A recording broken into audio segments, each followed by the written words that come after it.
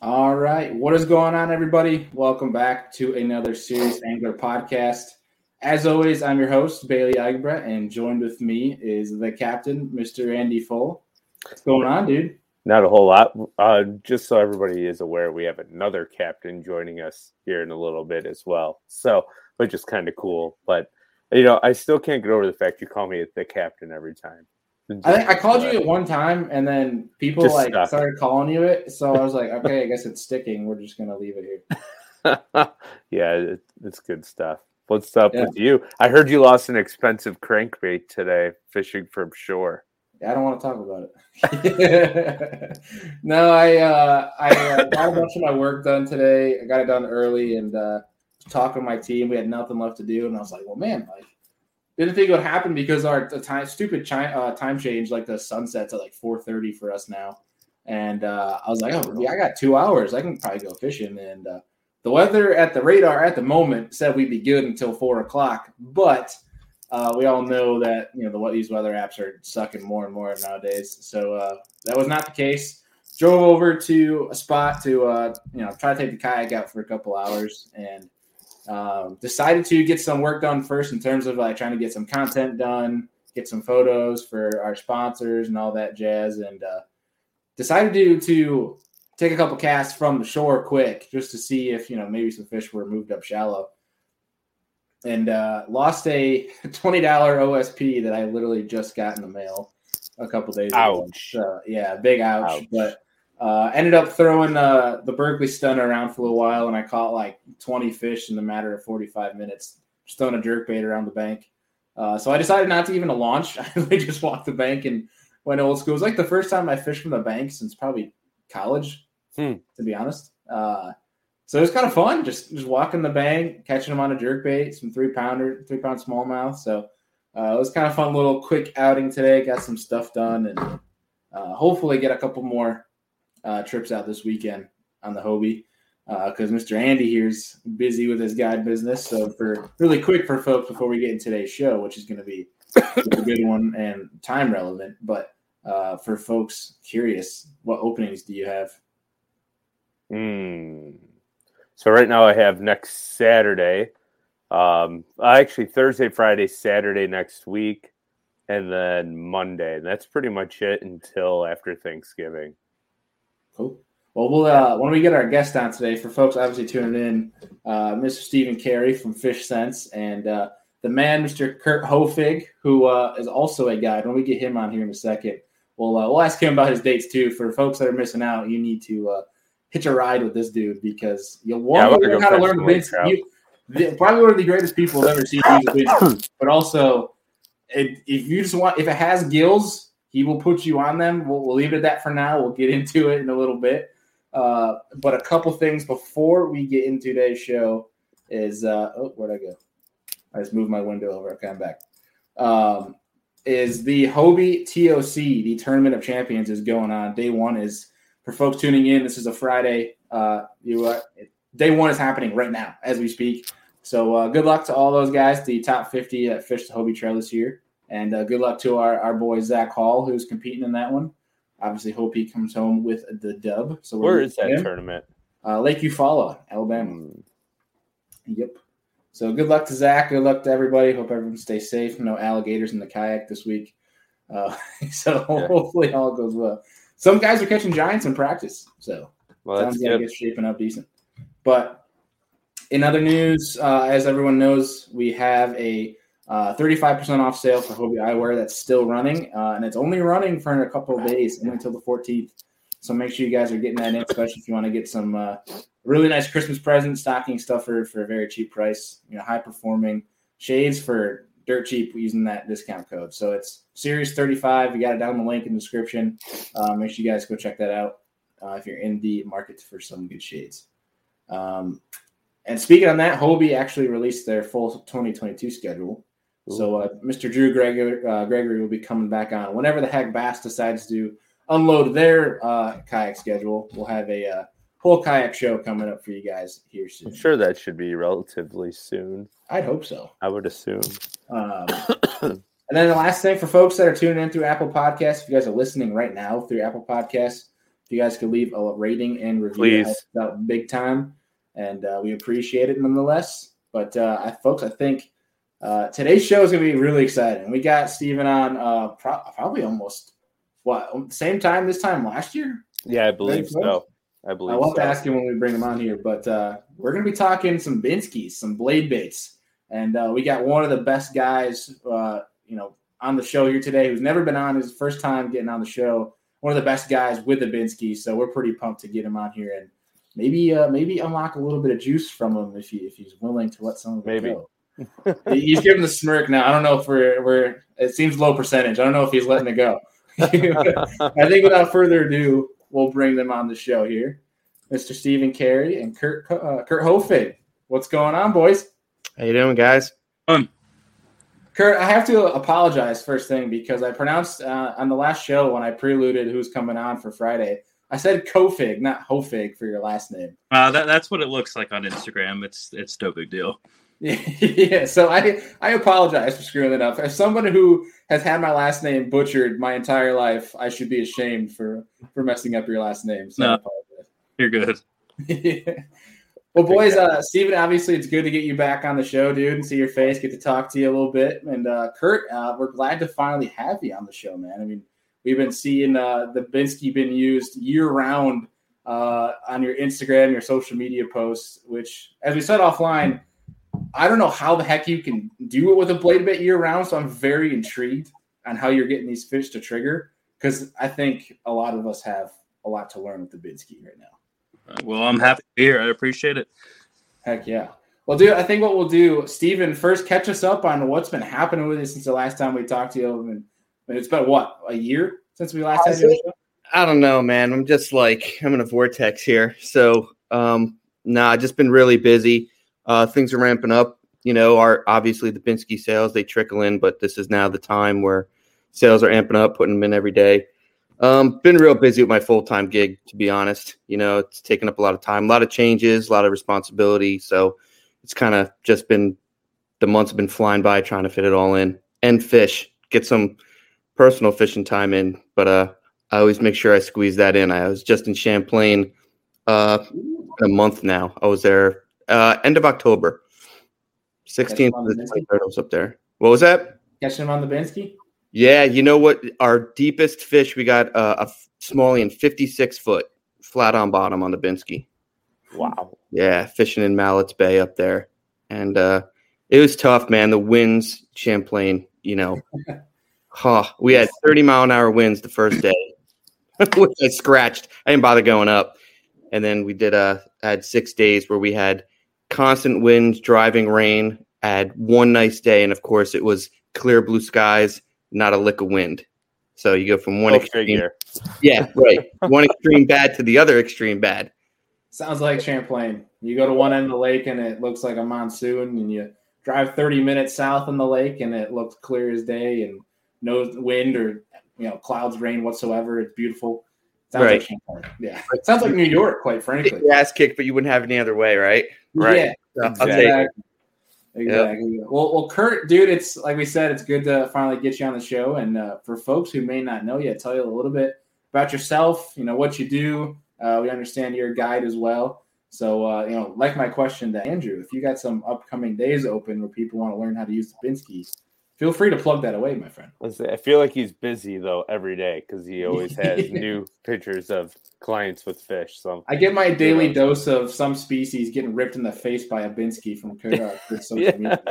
Yeah, I've been doing my fair share of Binskying these past couple weeks. But basically, I'm a full-time guide on the Finger Lakes.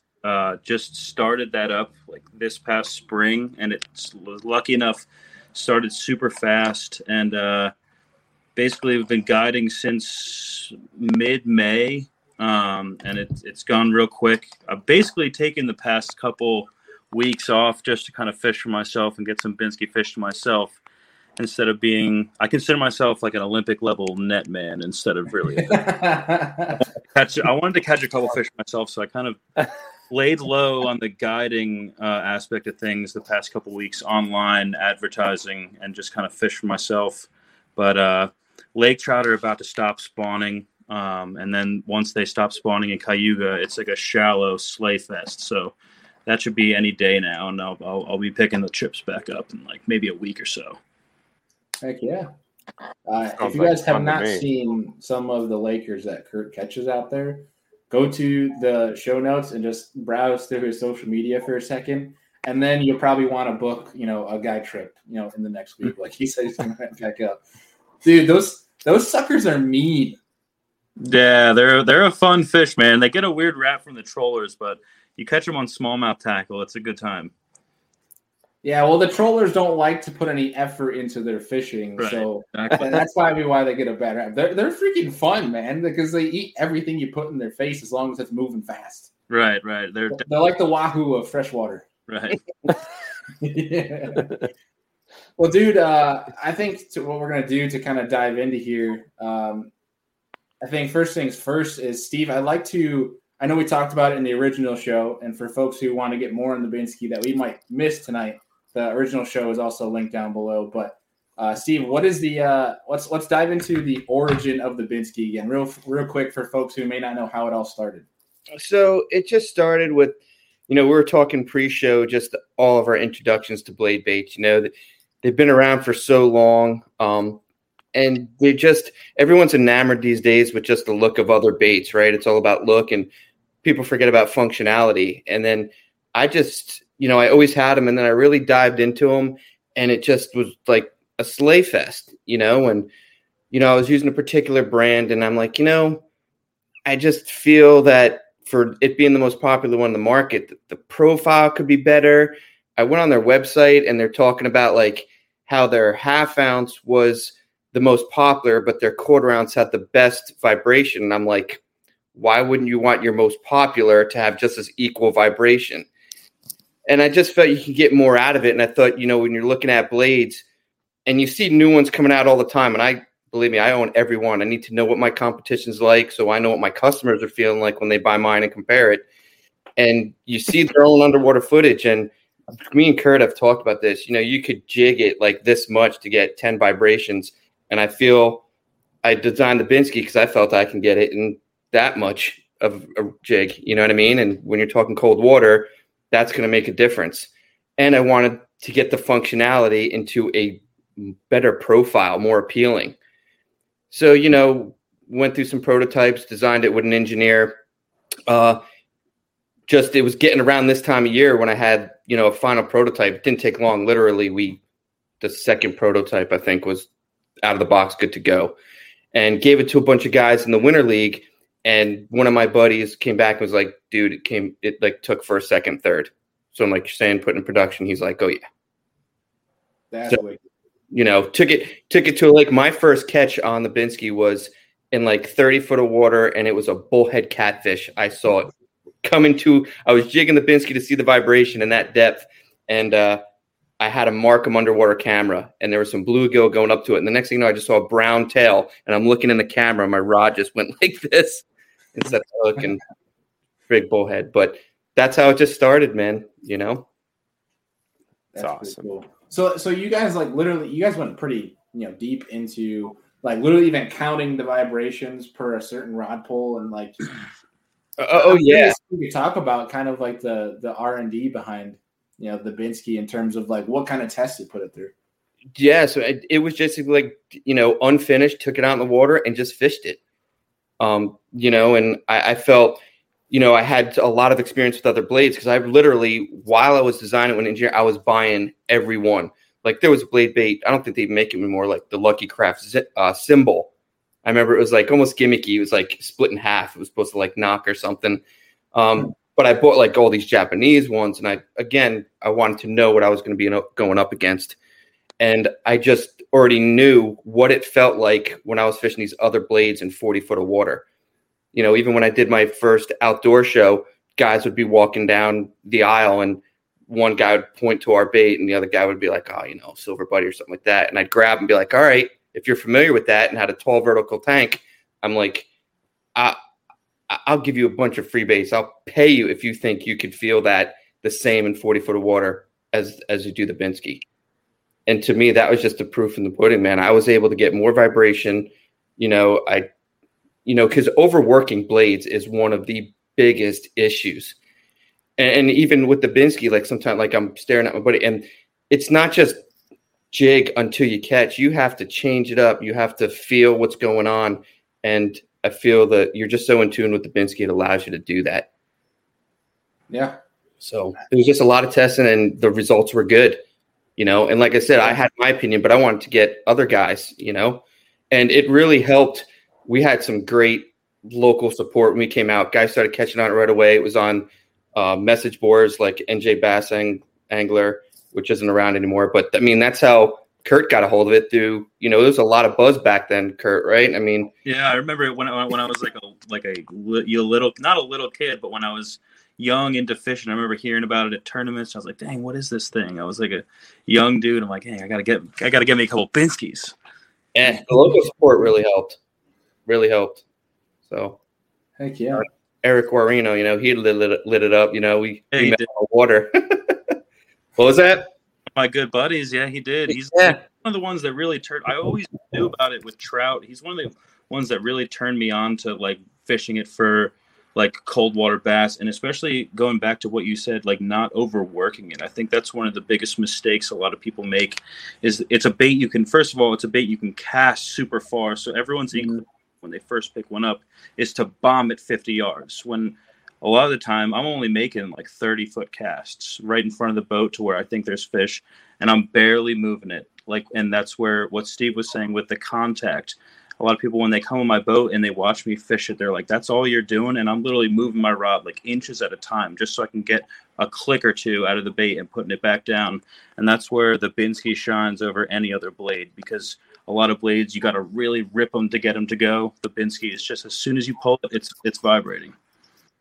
Yeah, and I think, and I like to dive into that because I think that's a lot of people's deal, right, is to – a lot of guys will either bomb it, rip it off the bottom a couple times. They'll drop it straight down, rip it hard a couple times. They don't get anything, and then they're probably going to switch over to something different because they don't really give it the full committed effort or to bring some very different variances into your retrieve.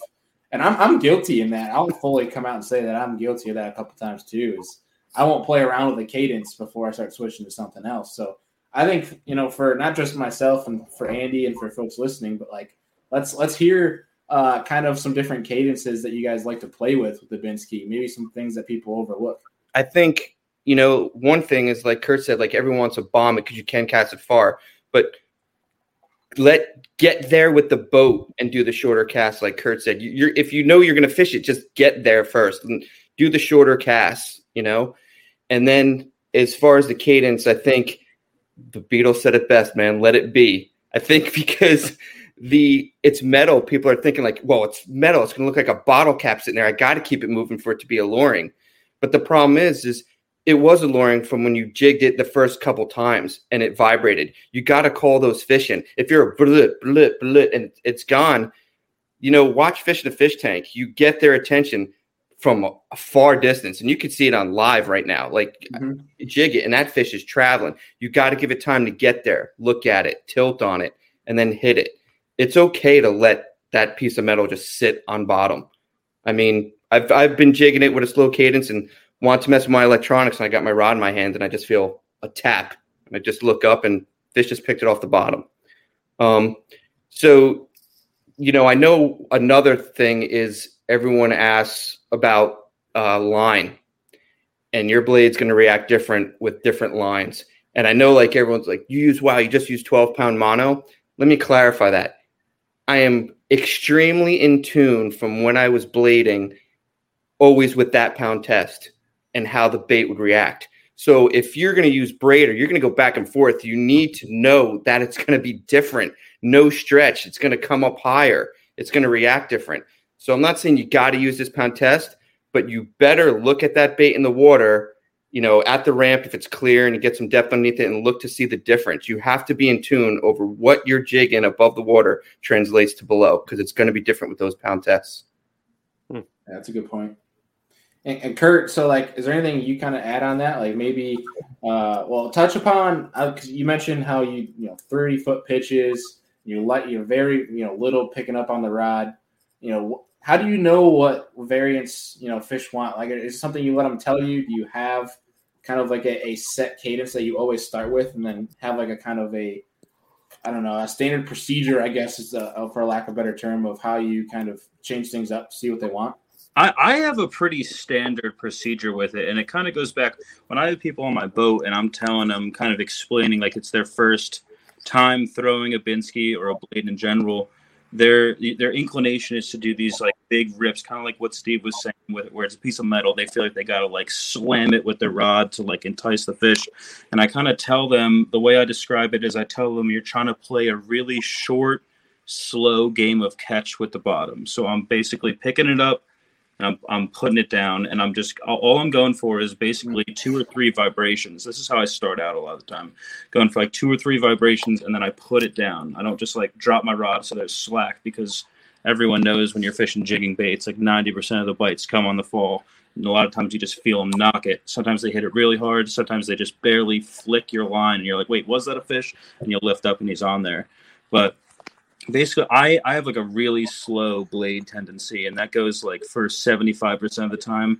There's definitely times when like longer sweeps or like hard cracks can kind of entice bites when there's fish that that are there that aren't biting. But a lot of times for me, a really slow kind of methodical cadence seems to be the deal. And it's one of those lures to me where you got to square up to it, and you got to focus on every single 5 seconds you're fishing it. It's not a Carolina rig where you can just kind of cast it out and just kind of like work it around. You got to like think about what's going on every twitch. It's one of those like real focus baits is what I would like to call it. Yeah, kind of just being. I'm trying to remember who had the kind of, was it Clun, Andy, that said the total immersion, where you're kind of trying, like every single cast you're trying to feel. You're trying to be essentially picture what your bait is doing, what it's seeing. Yeah, I believe every that single was cast, fun. You're devoting 100% of your attention to every detail. Exactly. And that can be a little bit of a daunting thing for someone that's just getting into the Binsky. Right. But it's one of those things. I mean, for me, it's the best cold water lure multi-species I've ever used. So I have that confidence in it where I can just sit there and like beam at my rod tip, just like, oh my God, while I'm fishing it. But it's one of those things you got to be like on your game when you're fishing it, because a lot of times they don't, it's not a bait they hold on to. So you got to be there and you got to be ready for them. Yeah. The confidence is key, like you said, Kurt, because it allows you to focus on the things you're telling your clients to. I mean, if you're not focused, you don't recognize that the bottom just got slightly harder, and you're not maybe looking at your sonar to see that particular spot. And you get a hard patch like this can hold the fish. I've had it all the time where I'm talking to my buddies and I'm jigging it, and then I'm like, ooh, man, that was a hard spot on bottom. Next lift, fish is there. So if you get past your confidence and just don't worry, man, just get the cadence and all that so you could focus on those little things. You're right that you have to. Yeah, somebody not paying attention isn't going to notice the difference, that hard of a bottom in terms of composition change. But that's a really good point. And Steve, you mentioned how let it be, right? Having it on the bottom. I used to have that track mind of, the Binsky's only going to work if you keep moving it, because it is just a hunk of metal, right? Mm-hmm. Well, I couldn't tell you how many times where, like you're saying, how you'd be messing with your electronics or something. Well, with the kayak, sometimes I'm either touching electronics or doing something with my steering, and I'll have my line just be sitting there, and I'll feel boom, like I'm doing nothing with it, and you just reel and it's there, like you're dragging a jig almost. It's kind of crazy how fish don't really care. I guess what it is in the bottom, as long as the imitation looks similar to what they're trying to eat. And that track mind also kind of makes me wonder of there's say there's a log or something in the water that people get snagged on all the time and leave baits. Do fish just eat baits that have no line on them? They're just snagged to random structure. I don't know, random thought. I'll tell you what, on more than one occasion, I have had a fish eat my bait off a snag. I'm snagged on it and I'm going over to get it off. And the next thing you know, the fish picked it off. I got in a small reservoir here, Kurt Assapink. I was fishing a small southern Jersey lake, and I was snagged on some wood on bottom, and I'm pulling on it. I'm going toward it. Next thing you know, the rod bowed. 5-pound largemouth just picked it off it. So, does that sound familiar? Flicking, you know what I mean? It probably had the front set of hooks, and it was allowing the tail to move, and it just pulled it right off the snag. So funny story real fast. Me and Bailey went out Saturday, and he had an A-rig hung up on a rock, and he ended up catching a double as we're going to get it off. Yeah. Yeah, well, it was twice that day it happened. So I was cranking a rock crawler, got hung up on a rock, and I'm popping it, trying to get it off, you know, like doing the line trick and everything. And then I like let it go slack as I'm using a trolling motor to get over to it, and I reopen my line just starts going. And I was like, what the heck? I mean, Andy and I started laughing, and then later in the day, yeah, I was crawling on an A-rig on the bottom, get hung up, popping it, trying to get it off. My line starts shooting off like you're throwing like a fluke or something. Like it rocketed out. Pick up my line, it's bowing down, and it was a double that they just ate it off the bottom. There's something to be said about that, though, like keeping that bait in place, letting it be, but also having that realistic action that, you know, it's an easy prey, like a predator, it's an easy prey. Well, I think Kurt mentioned cracking it, right? Use the word once in a while, crack it. But don't just also have the state of mind where it's like, well, it's either lay, soft, or crack. Do a crack, and then the rest of the cast practically is soft. Because think of in nature, when bait fish is dying, that's what it does. It's laying soft, but that's them last fighting for life. They right. Andrew just did the movement. Andy, do it one more time. Yep, there you go. Yeah, they do a couple of those. Anyone's had a bait fish in a bucket, right? That it's done, and trying to give it oxygen, and it's doing those last kicks.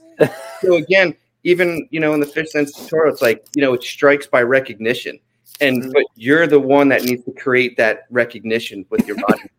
So it's the cracks, it's the lay down, it's the soft, like Kurt said. I tell it's just like the soft catch. Like I do a lot of, I don't really snap, and that's a good technique, but I just pull. And that's what I talk about the Binsky ability to kick into gear quick is I engage the blade. And then once it's engaged for that split second, I do a pull, and then I just lay it, Yeah. So I want to backtrack for a second. And I know you guys are Binsky enthusiasts and will throw it all times of the year. It doesn't matter the month, date, whatever the calendar's telling you. But for folks that are getting new into the Binsky, blade baits, that technique, what are some of like the conditions, telltale signs to even, get a blade bait out? And what are they looking for? Is it water temp? Is it like a weather condition, time of year? What are they looking for? Well, I mean, to me, the Binsky excels in the fall. That's like just one of those kind of staple things about the bait. It's an all year round bait, but when the water's cooler, like definitely 60 or less, what really shines when it's from basically ice until, or I guess it'd be the other way around, but from 38 until 50 degrees seems to be like a really good sweet spot for the bait. I'm definitely not throwing it in lakes that are like, if you have a really shallow kind of like grassy largemouth lake that 10 foot or something like that, that's not really a Binsky area to me. It's more of a deep water bait. That doesn't mean you can't catch them in 10 feet with the blade, because you definitely can, but look for those 15 to 30 foot zones. You can look deeper, you could look shallower, but that seems to be like a good sweet spot for someone that's just starting out. And then for someone that's just starting out, I would start out with the 1/2 ounce, just because I think it lets them get a really good feel for the bait. If they just start using the 1/4 ounce right off the bat, it can be a little harder for them to kind of understand what's going on. 1/2 ounce seems to be a really good sweet spot for getting that feel going. Yeah, I think I agree with everything you said. I think for the fall bite, when it's really time for it is when when the temperatures become a little bit much too low for those fish to chase, right? So that like the weather we've had, it's been mild. They're still offshore. They're chasing. But once their metabolism slows, they're not going to chase those fish all over the reservoir. They're going to start setting up in ambush points, the steep drop-offs with transitions or structure or boulders. So for the fall, I'd look for them when them temperatures dip to be on the chase mode. And then, I know guys, it's great because I have guys that, dude, I use the Binsky all year, man. I just crank it like a trap. I catch so many fish. And that's really cool. All right, your prerogative. And they send me pictures, and it's awesome. That's the way they fish it. And then, I know a lot of guys who use it in the summer, and they use the 1/4 ounce, so they fall through the bait a little slower. And again, when you talk the size, 1/2 ounce is a way to go, because if you have a little wind and someone's new to it, it's a little tougher for them to feel it. But one of the biggest things, and I'm sure we touched on this last year, is do not underestimate the quarter ounce. Anytime I can get away with a quarter ounce, I'm throwing the quarter ounce. That's what you slayed him on, you and Jared, right? Anytime I can get away with it. And I mean, sometimes depending on the line, if I'm in stiff wind, a lot of times fishing really light line that doesn't catch all the wind will let you fish that quarter ounce in like normal conditions. But for me, especially with smallmouth, I just feel like I land a lot of fish on that quarter ounce.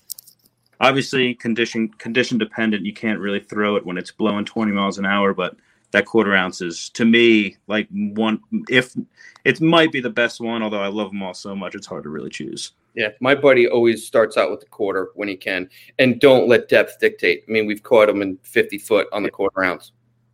Just contact. So you're saying the quarter ounce is your go-to from a hookup ratio standpoint, or is there any other factors that go into that? A little bit of both. And obviously I can fish it. You can fish it really slow. You can fish the half ounce really slow, depending on line size. But I just feel like I get so many bites on smart fish with the quarter ounce. And like I was just up on Ontario and I noticed this. I don't know. I haven't spent a ton of time up in Ontario. I'm more of a Finger Lakes guy.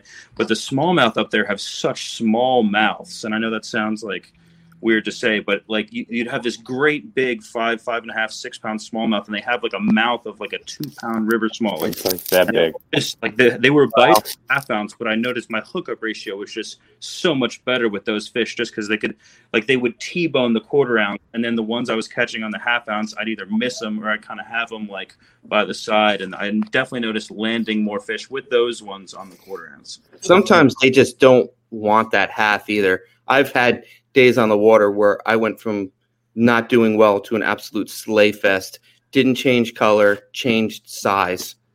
And sometimes they just want the quarter. It's a little bit tighter vibration, maybe smaller. Maybe to them it seems a little easier.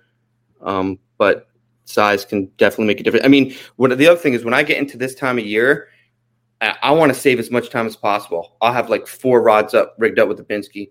Even though it's on a clip, I'll different color, different sizes, because I want to bomb an area. You know, I'm like, didn't get one on the half ounce, throw the quarter there, because you're eliminating so much water when it comes to this time of year. If you fish like an 800-acre reservoir, like you could eliminate 75% of it sometimes. Yeah.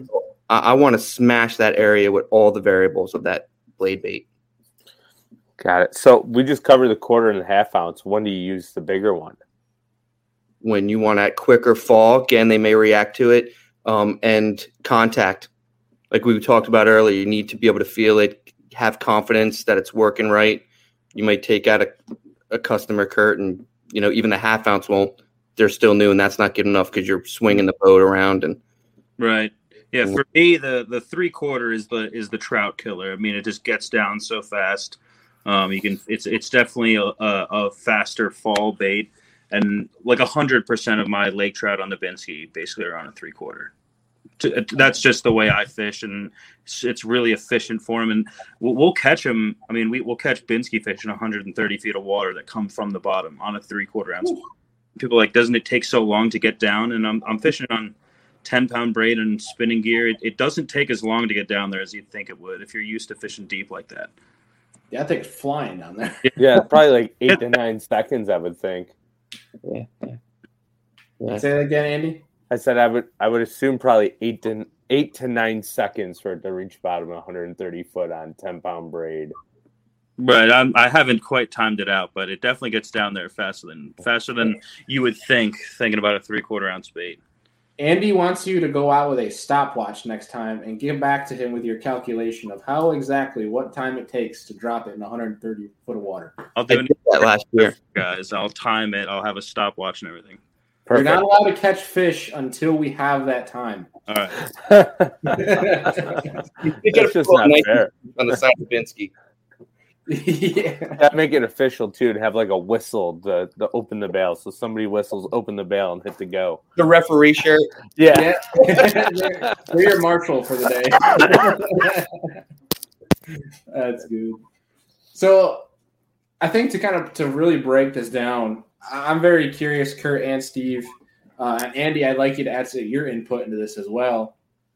Is your rod, reel, and we talked about 10-pound braid, and this is what brings me to this. is your rod and reel line setups for the 1/4 ounce, the 1/2 ounce, and then Kurt, you mentioned using the 3/4 for trout. I'm curious if that changes up your rod setup. I'm kind of curious the whole breakdown of does it change when you throw the different sizes, and are you throwing spinning, are you throwing bait casting, and Kurt, start us off. Yeah, I mean, I think the rod to me is like the most crucial thing when you're working the different baits. You definitely, like, first things first, everyone has their personal brands that they're partial to. You definitely want to use a rod that's really responsive. And what I mean by that is even if something says it's fast action, you don't want to use a rod that has like a soft upper section to it because you're just going to be pulling on it. And I noticed it the other day. My buddy was using this St. Croix Mojo Bass that has a really soft tip to it. It's a rod that I love, and it's really good for certain things. But I could see he was getting bites before he could feel it because it had such a sponge tip where he immediately switched to a Phoenix M1, and it was like instant. He could feel every single thing. So you definitely want to have a really responsive tip. When I'm fishing a 1/4 ounce, I personally like a 7'1" medium light spinning rod. And I like an 8-pound braid with a 10-pound fluorocarbon leader. Reel is kind of like up to you, whatever reel, 2,500 or 3,000 size reel you like. And then when I throw the 1/2 ounce or the 3/4, I'll generally throw it on casting gear. Although if someone's not familiar with that, they can throw it on spinning gear just fine. And then I'll run like a slightly larger size braid, 15, 20-pound braid. I don't really feel a need to go much higher than that with like a 12-pound leader essentially. So personally, with the way I fish it, and just I've done it with mono, I've done it with fluoro. For me, I like to fish it with braid, but I think it's because I've been using it so long and I've done it a lot that I really like. I know what Steve was saying. I know what it's doing with braid, which is totally different than what it's doing with mono or what it's doing with fluoro. But my style, I like to use a braid, and I'm not fighting them like it's 50-pound braid. Don't get me wrong. I'm not like jacking them in. I'm fighting them light with it, but it's more of a contact thing for me. Well, and I think there's something to be said too, that like when you're fishing that thing deep, and especially when you say you're catching them in 130 foot of water, that braid definitely helps put those trebles dig it into their mouths. Right. Yeah. Contact and kind of just that direct line to the fish. Definitely. And even sometimes just with working it for me and like feeling bites, that's just the way I fish, and it seems to do well for me. I know Steve says he likes it on mono or fluoro.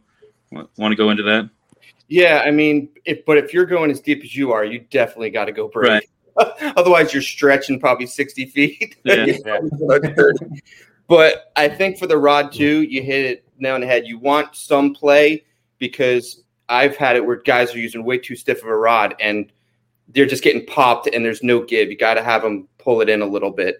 But you don't want it real spongy where it's unloading really fast and they're going to lose it.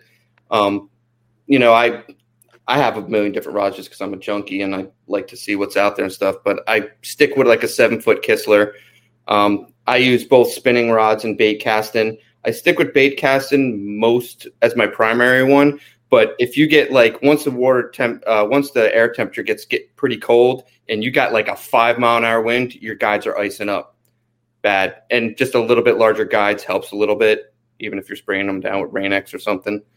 With a reel, what I'd like to get, I just don't really need another reel, is with the 8-to-1s coming out. I would say if you're starting over, get that, because the Binsky's a slack game. Because even if you're in tune, Kurt, like you said, at some point, whether you're eating something, you're going to get caught high stick. I always do.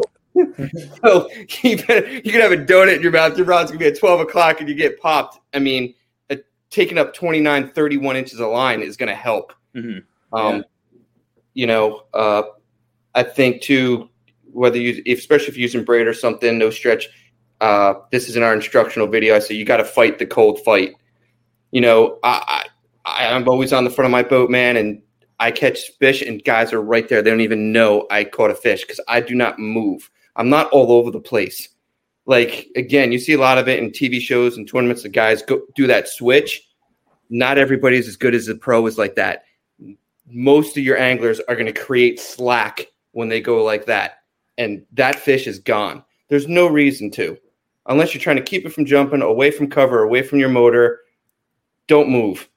Follow the fish with your rod, and that's it. You have to fight the cold fight because, again, with that small mouth and when you're letting it lay on the bottom, and then fish come over it and they pop on it, you're hooking them on the outside of the mouth or under the chin. Like so many fish are caught under the chin. Mm-hmm. But I like a 7-foot rod, 7'1", 7-to-1 gear ratio. But if I had to buy another reel, I'd definitely be picking out one of those 8-to-1s. Heck yeah.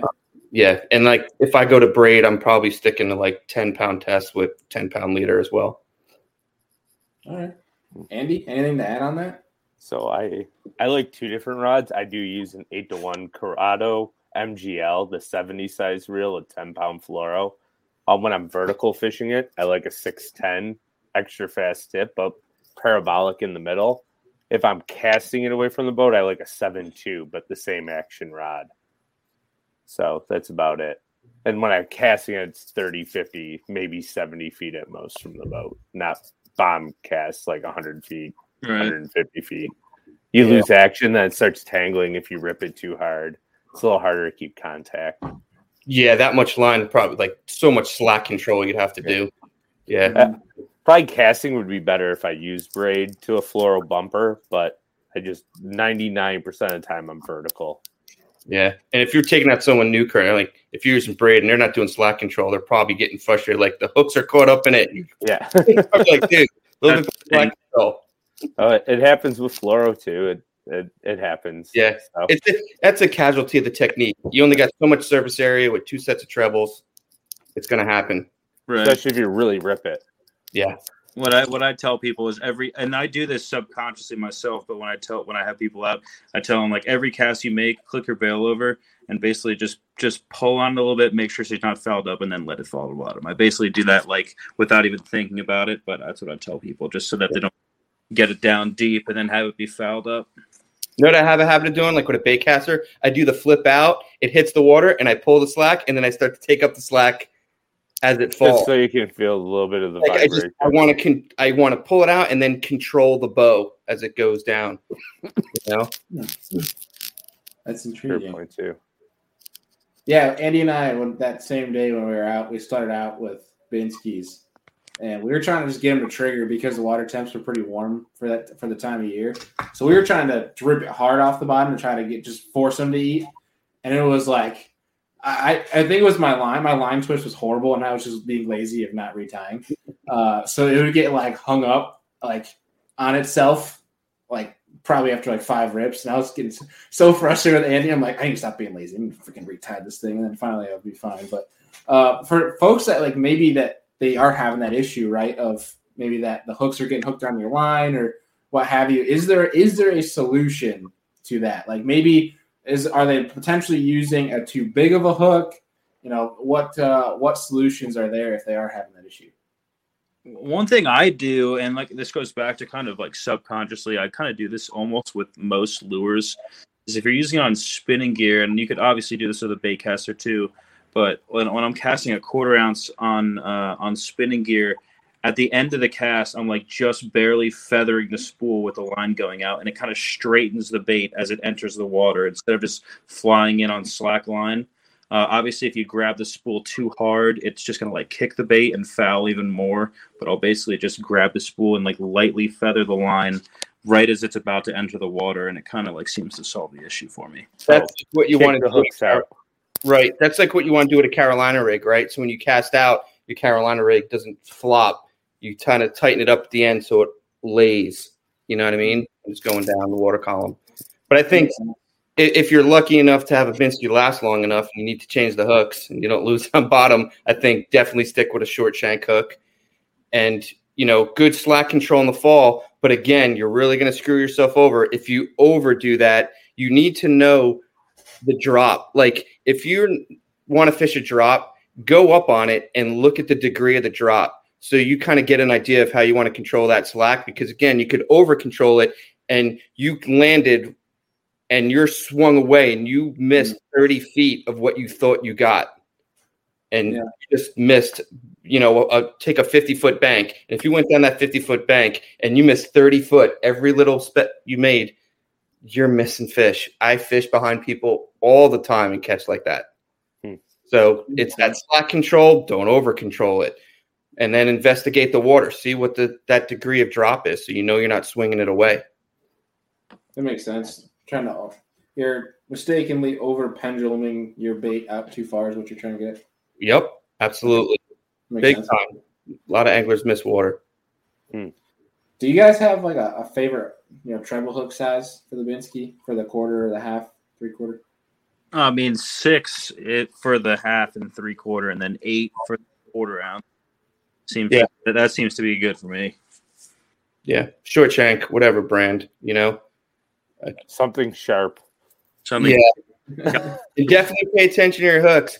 I mean, Bailey, you responded to someone on Facebook like, "Hey, man, you may lose baits, but that bottom contact is critical. You have to be willing to risk to lose bait. Any avid blade baiter, I mean, Kurt, right? If I get an order for like 1 or 2, I'm like, this guy's just getting into. Yeah, they don't know. 20, I'm like, this guy's been fishing blade baits for a long time.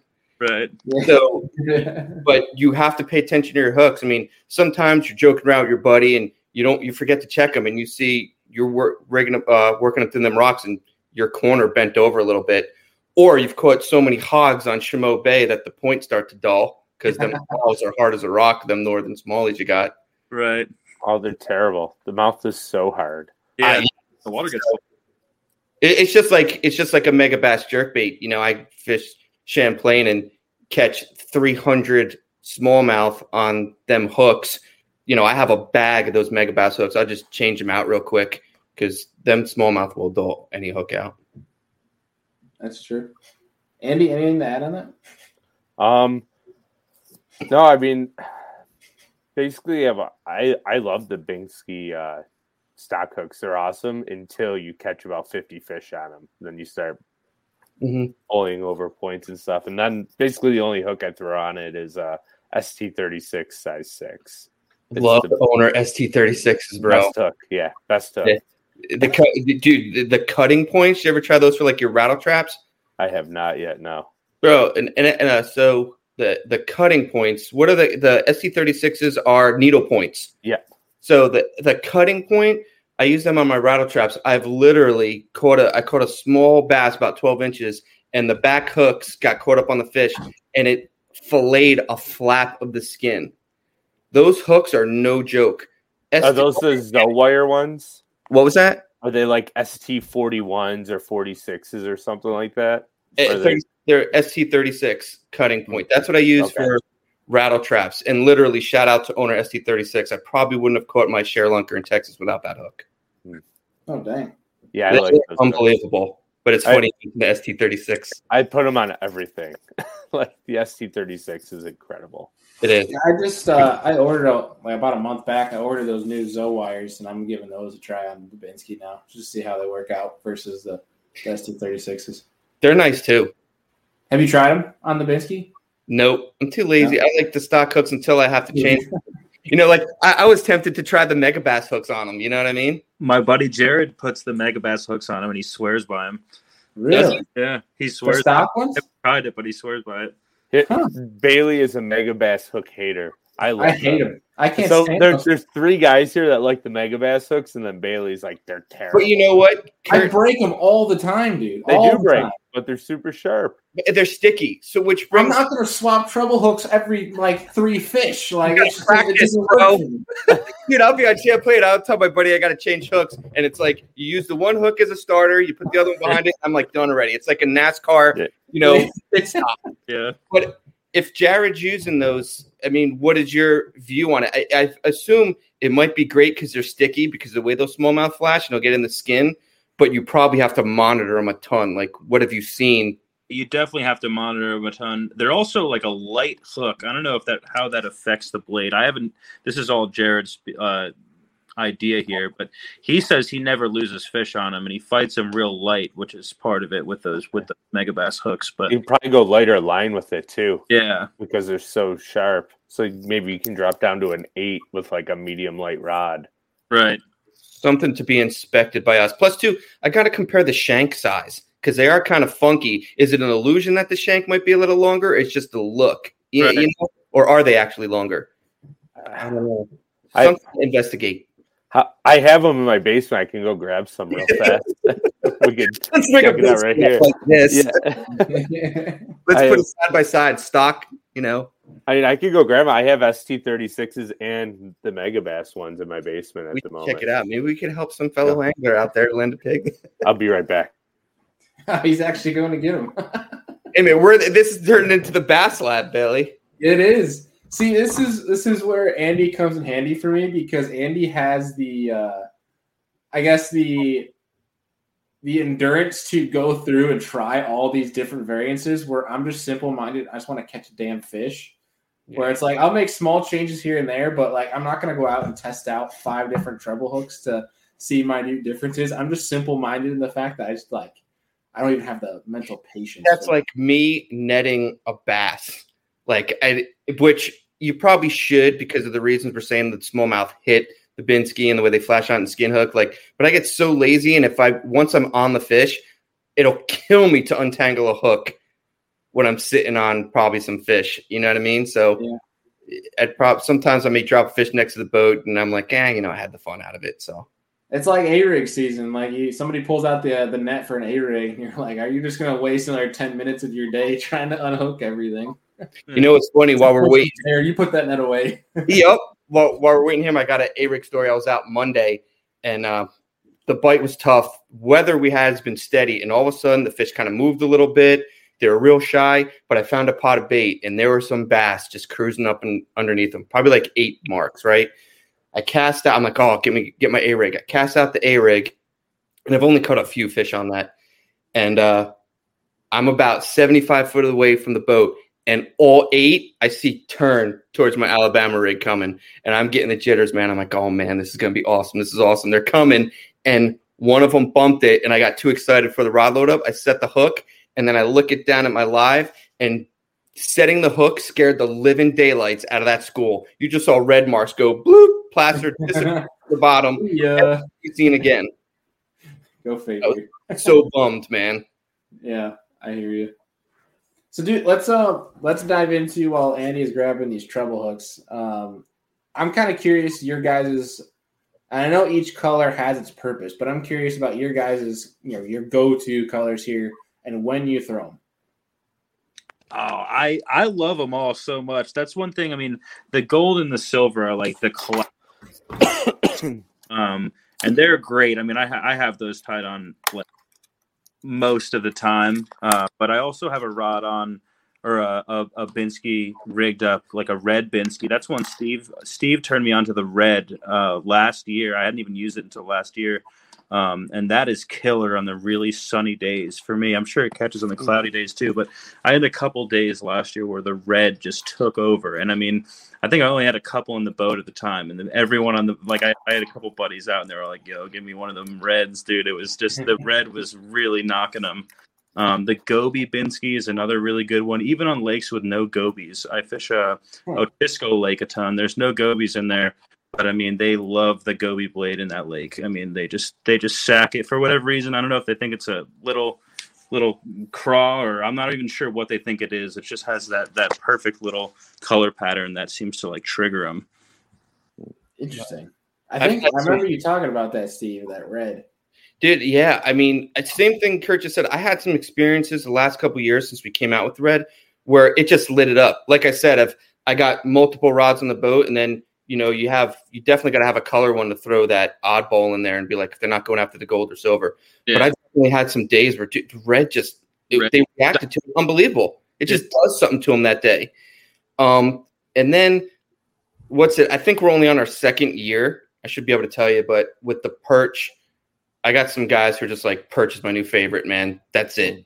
But smallmouth, they crush perch. So I think it's just a good pattern. I mean, for anyone that's known how long we've been around, you would think for as long as we've been around that we'd have a million colors, but I don't want to do that. I don't want to confuse anyone to get into it and be like, dude, what cut? Because I get calls like that. What colors do I need to buy? And it'd be great if you ordered a ton of all of them, but I don't want to be that guy and be like, color. order 30 of each because you never start out, pick it out, get into the technique, get it down, then start experimenting with some of the odd colors. But again, I don't come out with a color unless I'm 100% in on it, and it's going to help you. We only have a couple because they're going to be the difference maker. And even this week I saw, I think, and I knew it would be like this, I think black would take a little bit to take on, but black too. I mean, look at black soft plastics, black just works. But black's a secret. I know guys for years were the same size. Look at that. All right. So I don't know if you can see like that. You're holding the same hook practically. Yeah. And that's what I saw the difference. The only difference, really, it's hard to tell, is how far down. Like this has that weird belly shape, like a sickle shape to it on the Megabass, as to where the owner is round. That's the only real difference. But other than that, like they're pretty much the same. I'm on vacation Thanksgiving week. This is going to happen. I'm going to change these up. But I know we're talking about colors. Lately, my favorite has been the chartreuse blue back. Yeah. I think that's good. You're big on that one. That's my favorite. I mean, I love that for all species, but when you're fishing, when we're talking trout, I'm like exclusively using the chartreuse. The sexy shad too, but the chartreuse just seems to grab the trout's attention. It's just like magic for them, and I can't really describe why. It doesn't look like anything in nature, but they seem to just slam it. When it gets down to 130 foot too, it's going to change colors. Right. For sure. I mean, and I forgot sexy shad. That one's solid too. Like the colder the water gets, it matches the hat. Everything gets pale. Mm-hmm. The sexy shad just is perfect. You get that opaque white. You know what I mean? That's definitely a popular one with folks. I think sexy shad was right behind silver and gold when we came out.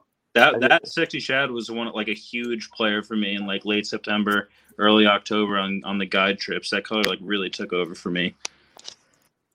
Heck yeah. Are you guys? I've seen people ask it before, and Steve, I believe we asked you on the original show we did last year of trading out your O-rings for braid. People saw the whole video with Seth Feider saying he does that with his blade baits, but do you guys do anything with your O-rings at all? I'm thinking, is it because like Seth Feider, some of the water he's fishing are like these sandy flats, these bass crews? Because there's no way I'm putting that tedious time into that. I'll lose a fish first. I don't care. I mean, that just seems, it's funny. I've never seen a video, and it's maybe out there where it's start to finish. It's like, oh, I do this technique and I tie it up, but then the video cuts to when it's like done. There's no way. Have you guys tried it? My buddy Nolan was describing that to me, and I was like, I'd never heard of that, and I was like, dude, you guys are crazy. Nolan Miner? Yeah. Yeah, he's done it? Well, I think so, or maybe his buddies did it. I don't know. We were just talking about it. I'd be afraid of the braid knot slipping. Yeah. Yeah, exactly. With the coating and stuff on it, like, I don't know. It's probably something with the knot, but to me, I'm not losing that many fish. Maybe people might jump to that because they're fighting the fish wrong, too aggressive, but I don't know. Let's go back to lazy belly. I'm the kid. There's no way I'm doing that. Yeah. You said. Now we're talking. I can't do it, man. Too tedious. I'll change hooks, but that sounds like a Nolan Miner comment. He, for some reason, seems to be anti-Binsky. Yeah, I think it's just because we all love it so much. He's got to play the devil's advocate. Yeah, so when we're all waxing him on blade baits, he can just sit in the back and beg for one. Drag his Ned rig. Right. Yeah. Oh, man. The closet user, maybe, Closet Pinsky user. That's funny. Yeah. Are there any other variables that we might be missing to cover the Binsky? I know we covered a lot tonight from, rod setup, reel, line, to work in, cadence, when to throw it, but is there any other variables that we should cover? I don't know. Kurt, you got anything? You're on the water with guys constantly with it. I know we already said this, but definitely when you're casting to smallmouth, I know we already brought this up, but not over casting. Like it's a bait you can bomb. You can cast that bait. I don't even want to know how many yards, but definitely focusing on what's right in front of the boat. And a lot of times I'm not like a scuba diver or anything, but I always think when I'm working the blade, I always think like if I were to put on scuba gear and go down there, I would see fish down there right underneath where my boat is. So don't think not getting it. And this goes with a lot of lures, but especially the blade. Don't think just because you're not getting a bite on that very cast that there aren't fish around you. You know what I mean? Because if you were to put 90% of the time, if you're in a good area, if you were to put like scuba gear on and go down there and look, there's fish down there. You just got to sit there and be a little bit patient and have a little bit of confidence. Confidence, like you said, you're right. And the cast before with that vibration, you might have called fish in. So, 2 casts might have called it in. It's the third one that's going to take for them to be in the area where you lured them into in order for them to hit. So that's a good point. I think, too, and Andrew, maybe your experience, because you in multiple conversations you touched on it, that you guys do pretty good dropping straight down on them. But I feel sometimes they don't react to dropping on them. They want you to cast. So if I'm in a snaggy area and I find them, I'll try to slowly move up on them. So I'm taking as short a cast as possible to remove the snag opportunity. Mm-hmm. But then I feel if they're not reacting, you got to back off. They want to cast. I just feel like sometimes you don't want to just be like, oh, I found fish, I'm going to vertical drop them. Yeah, they're not funny. Casting. When I'm out in the lake, like when I'm in Lake Erie, I catch more vertical fishing them. But when I'm in a river system, I catch more casting it. So, because they're more current-related fish. So it's like, it's kind of weird, but yeah. A little bit to do with what body of water you're talking about. Because going back to like Steve and I grew up in New Jersey, and those bodies of water are so pressured that those fish know like the trolling motor buzz. They know your sonar ping. When you're right over top of them, it definitely a lot of the time is more difficult to catch them. Where the casting is, they'll react to it better. I was just up on some bays on Lake Ontario, and I'm in 25 feet of water, and there was a million smallmouth underneath me, and they did not care that my boat was right over top of them. So it kind of depends on what kind of water you're talking about. I probably catch 90% of my fish on a cast. Yeah, me too. Crazy. Yeah, like difference. And I think it depends on how deep of water you're fishing too. Yeah. It's funny, like other technique stuff. I think another thing a lot of anglers don't pay attention to is like they're on the spot. There's hardly any wind, but they're still making the minor adjustments on their motor with it on like 90. you know, and you turn your head because they just like whoosh. Water. It's like you just displaced water so much on a fish. It's like us getting a gust of wind. You know? See a guy, it's flat calm. He's like, a quarter mile away and just hear. Yeah, I think that's the motor cracking. Yeah, I think it's an important thing to pay attention to. Is that once you get in out on your spot, like turn the motor down as much as you can. Slow down, right? Yeah. I feel like a lot of people when they first, like even when I fish with buddies, they come out with me and they're like, "Why are we still here?" I'm like, "There's fish here." Like I fish real slow with that blade, and I work the boat real slow. I'll sit on spot lock for 20 minutes, 30 minutes if I think there's fish there. Yeah, confidence is everything. I mean, they're just talking to customers, man. They start out with like, "Well, my buddy's got these, so I'm going to buy one," and then the enthusiasm once they start catching on it. It's definitely a bait where you must fish with confidence. Mm-hmm. Know fish movements, know how they set up, and be like, I'm looking on my home lake and go, fish should be here and catchable on a blade this time of year. Yeah, I think that Kurt talked about it earlier of being slow and methodical, especially within your retrieve. But I think that should just be the general theme of when you are throwing a Binsky or a blade bait, because it's not really a bait that.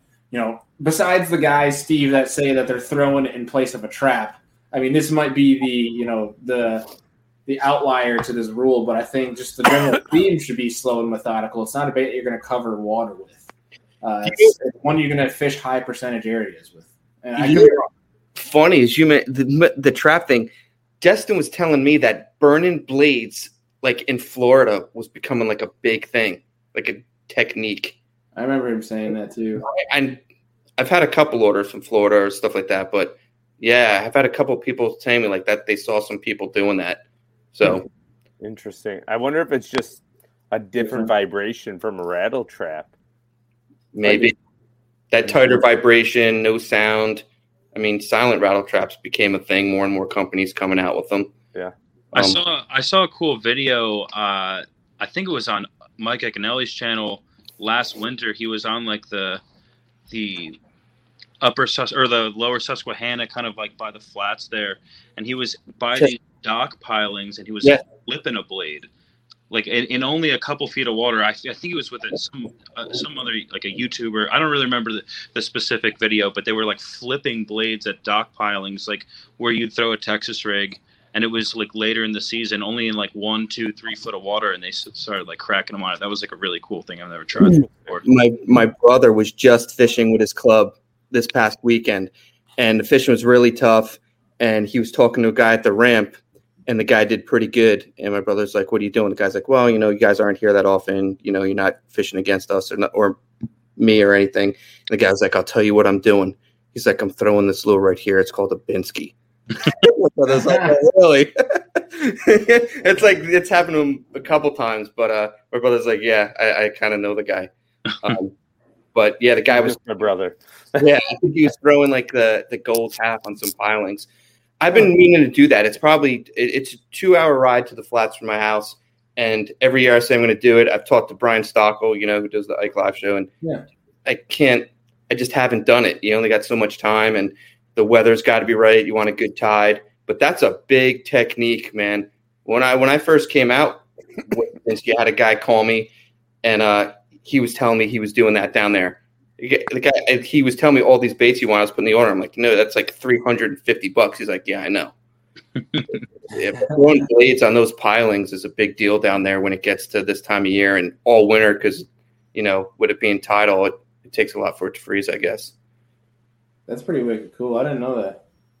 That's some juice for today. And they get some giants, bro. That Chesapeake. Whew. Yeah. Big fish. That's for sure. It's awesome. But I think here's one last question, and then we got a fun question for you guys before we wrap it up. But so the different holes in the back of the Binsky where you can connect that snap to, do you guys switch that at all, or do you always keep it on the middle? Get Kurt. For me, I have it, if we're talking counting from the front, so if the one closest to the eye is hole number 1 and so on, I have it in the third hole for myself 100% of the time. I love the third hole. It just seems to be like the most responsive for the way I fish. I used to fish on the second hole, but my buddy Eric turned me on to putting it in the third hole, and that seems to do great for me. I know that it responds differently, obviously, when you put them in the different positions. But for me, if I only had that third position, I would be fine with it. Third's great for new people because it's the most consistent vibration. Second is consistent, slightly softer. So it's good. So you can stick with the 1/2 ounce size, but if you don't want the aggressive vibration, that might turn them off or freak them out. It's good. Vertical jigging, the fourth hole, is you almost get like a crawfish kickback. It almost like goes back. That's like a 180. Yeah. And then, the front hole is going to be soft. And if you wanted to like just do a flip, the extreme front and back holes are the best. If you want a consistent vibration, second and third being hardest, and the second's going to just be a little bit softer vibration. But, if you're in Kurt's shoes and you're trying to teach people to use it and have the confidence and you're getting into not overworking it, you definitely want the third hole if you're starting to use this bait until you get confidence, because then it's working. You got to get out of your head that, is it working? Right. The positions were designed to be the way they are and function. If it's in that hole, it's working. Believe me. So that's wicked. That's a good general rule of thumb. Kind of lay it out there for folks that are using the Binsky. Yep. Andy, anything else for these guys before we wrap things up? Let's end with the last question. All right, Steve, I believe we hit you with this last year, but Kurt, obviously, he's new to the show, so he's never been hit the question before. But Steve, we're going to make you go another round of it. So I want 3 answers from you guys each to this question, and that is, if you could sit down, have a steak and a beer with any 3 individuals of your choosing, they could be presently alive now or alive 1,000 years ago, doesn't matter, doesn't even have to be fishing. Any 3 individuals you want to sit down, have a beer, have a steak, pick their brain, who are you going to invite? That's a difficult. Whenever you guys want to answer, let her rip. Jimmy is one of them. Thinking of three, but one person that definitely comes to mind is Larry Dahlberg. I don't know if you guys know Larry Dahlberg. I don't know. Since I was a little kid, I've idolized that guy and just the fish that he has mastered all over the world. And the creator of the Whopper Plopper. Everyone's a master of their area, and they're always I fish the Finger Lakes, and I feel like I've dialed in the lakes to a certain extent, and it feels like I'm spending so much time in this one area dialing it in. But that guy literally dominated fishing all over the entire world.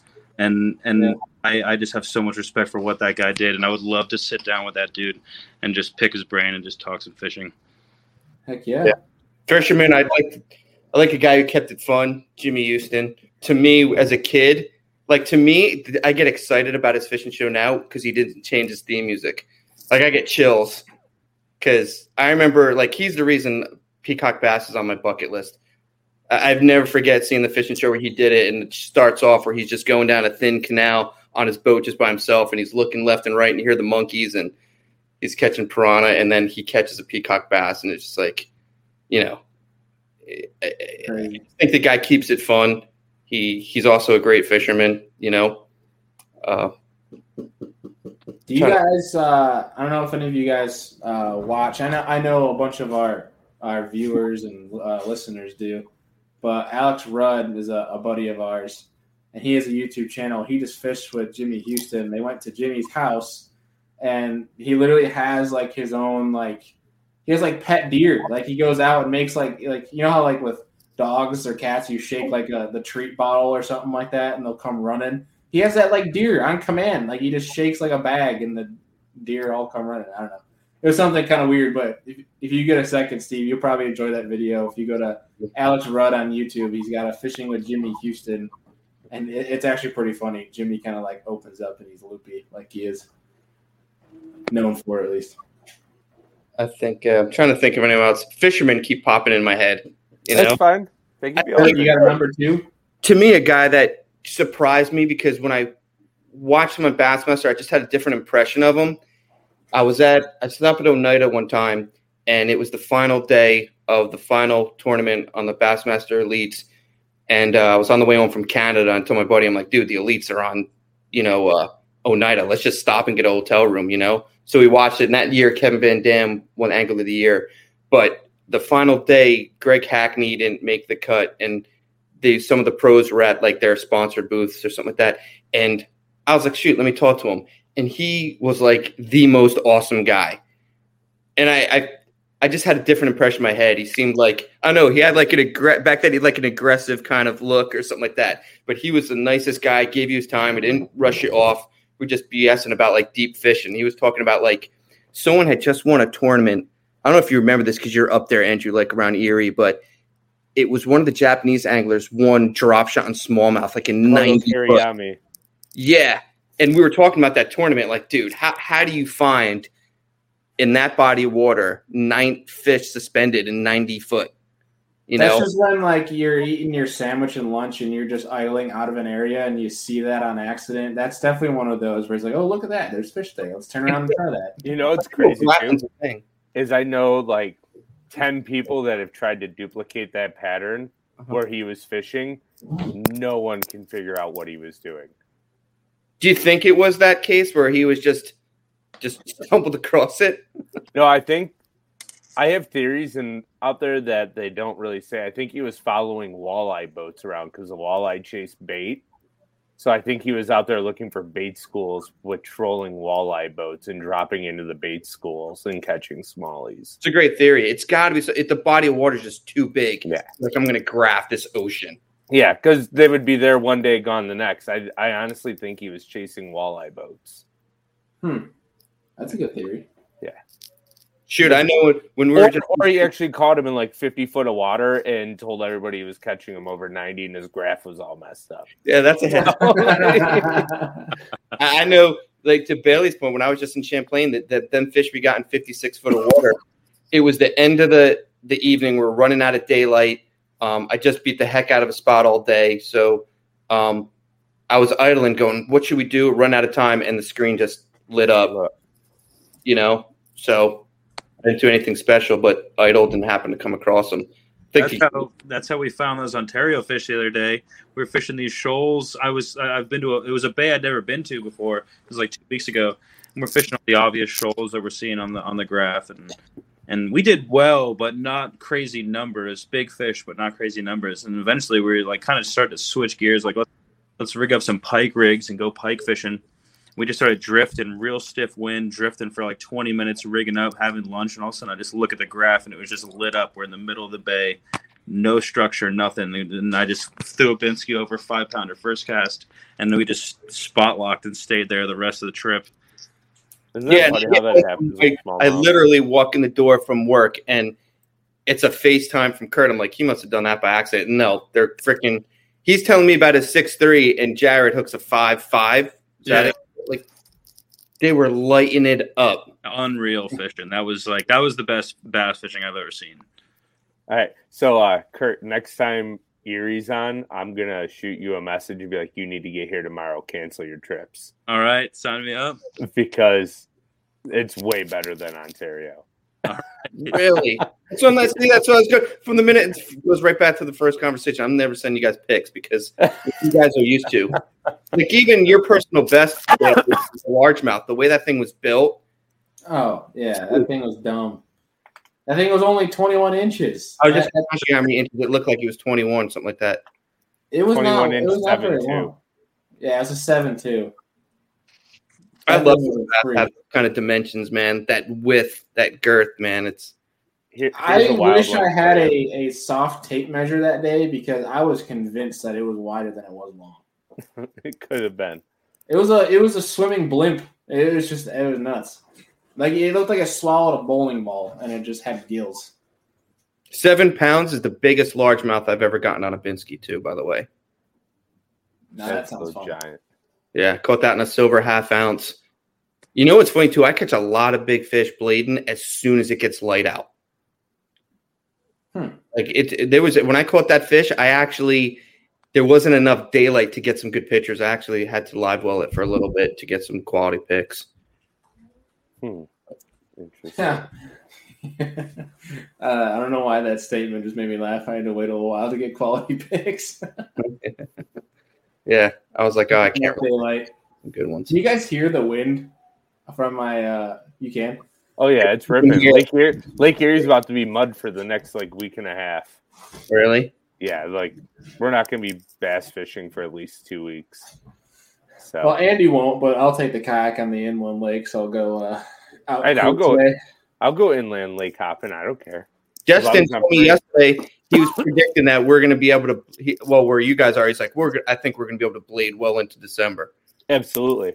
You think? Absolutely. It's been a very warm fall. Our water temp is 55 degrees. Normally, right now, it's 48. What's crazy, we're right around the same thing. I was telling Dustin yesterday, I think I had 53.6 Monday. Yeah. But 55, 35 foot down. But the weather coming in tonight, that wind is starting here. It's not as bad as what Bailey's saying, but our forecast for tomorrow, Saturday, it's you watch the local news, they have the wind or the breezy icon on 4 out of the next 7 days. Oh, yeah, we're going to get snow Sunday, Monday, and then by Wednesday, it's going to be in the 50s again. It's weird, wow. Man. Yeah, it's a strange fall. Our water temps are just like you said, we're still 53, 54, 55, which to me, I like the warm fall because it lets me Binsky until forever. Binsky forever. Yeah. Are you shutting down, Kurt? Are you just until hard water?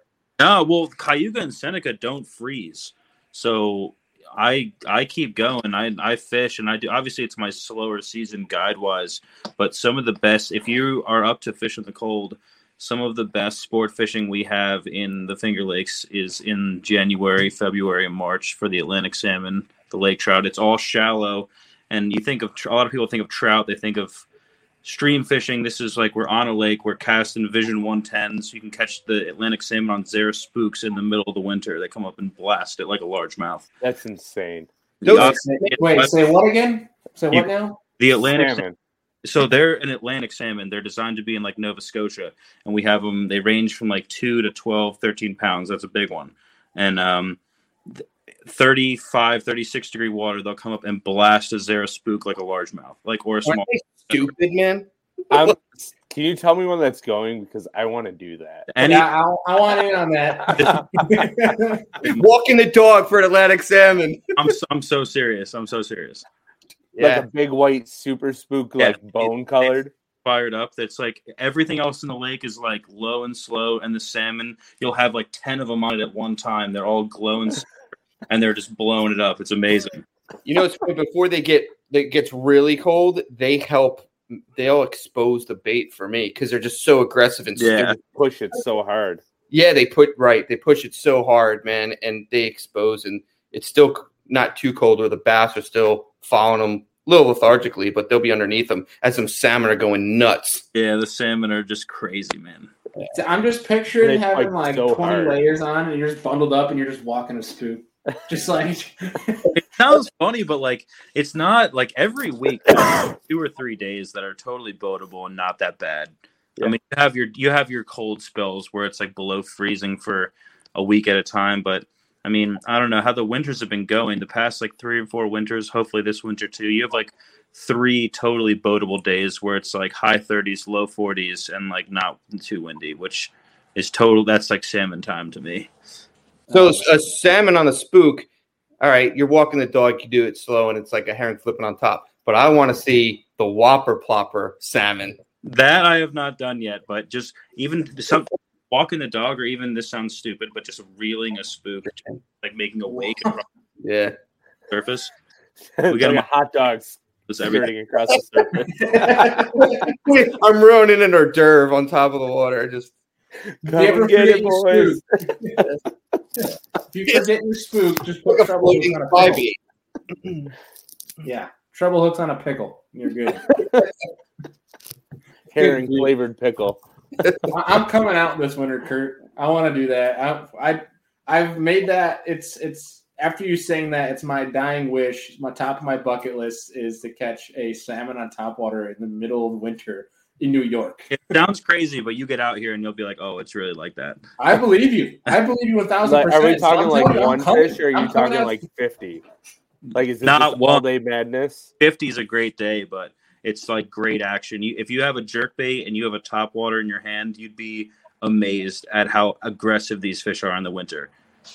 And How we're, many are we talking? Have you tried like a big spy bait for them, just like slow rolling underneath the surface? dude, they want speed out here. Those Atlantics, like you could catch them on Kitex and stuff, but like a crocodile spoon, a fast Vision 110, and then just like I said, like reeling a spook. Yeah. They're definitely like speed oriented. Huh. Like, it makes you. I wonder if they'd eat like a super fast like prop bait, like just like Maybe I don't know. Probably like this sounds like fun. like peacock bass style. Yeah. Yeah. Dude, if we get like perfect weather, man, you'd be like, dude, there's no wind for the next 3 days. So I'm get up here. I'm gonna have to see if I can finagle that. Yeah, man. And like That'd be wicked. We're all like intrigued by salmon on I know. spooks. So, like, let's go. How many are you catching a day doing that? I mean, it depends on the day. It's fishing. Every day is different, but it's like tough days are pretty rare when the bite's on. I mean, you can go out there and catch 8-10 fish. I've had a 50 fish day before. So anywhere in that range, it kind of depends on the conditions and that's all on topwater? jerk baits baits. and top water. Jerk baits are the crowd favorite, but when they're fired up, they come up and they nail a top water. I can just imagine the explosion from like a 10-pound Atlantic. So aggressive. And they probably jump like 80 times too because they're nuts. Yeah, they're it's like catching like a freshwater tarpon. That's like how the fight's like. Yeah. Bro, The you need Atlantics are no joke. Yeah, I honestly might be leaning more towards asking to come out with a camera and let me film the explosions versus actually. I don't want to catch one. I just want to film it all. Kurt, you know how many hits you'll get if you have a YouTube video titled Zara Spooking Atlantic Salmon? I know, yeah, that's true. I thought about Dude, I'm tuning in, man. I'm Viral. bait. Yeah. Just let me come with a camera and I'll just film slow mo just of the bait the whole time. Choke. Yeah, I just want to see you get destroyed. We got to make this happen. Video footage of that, man. That'd be wild.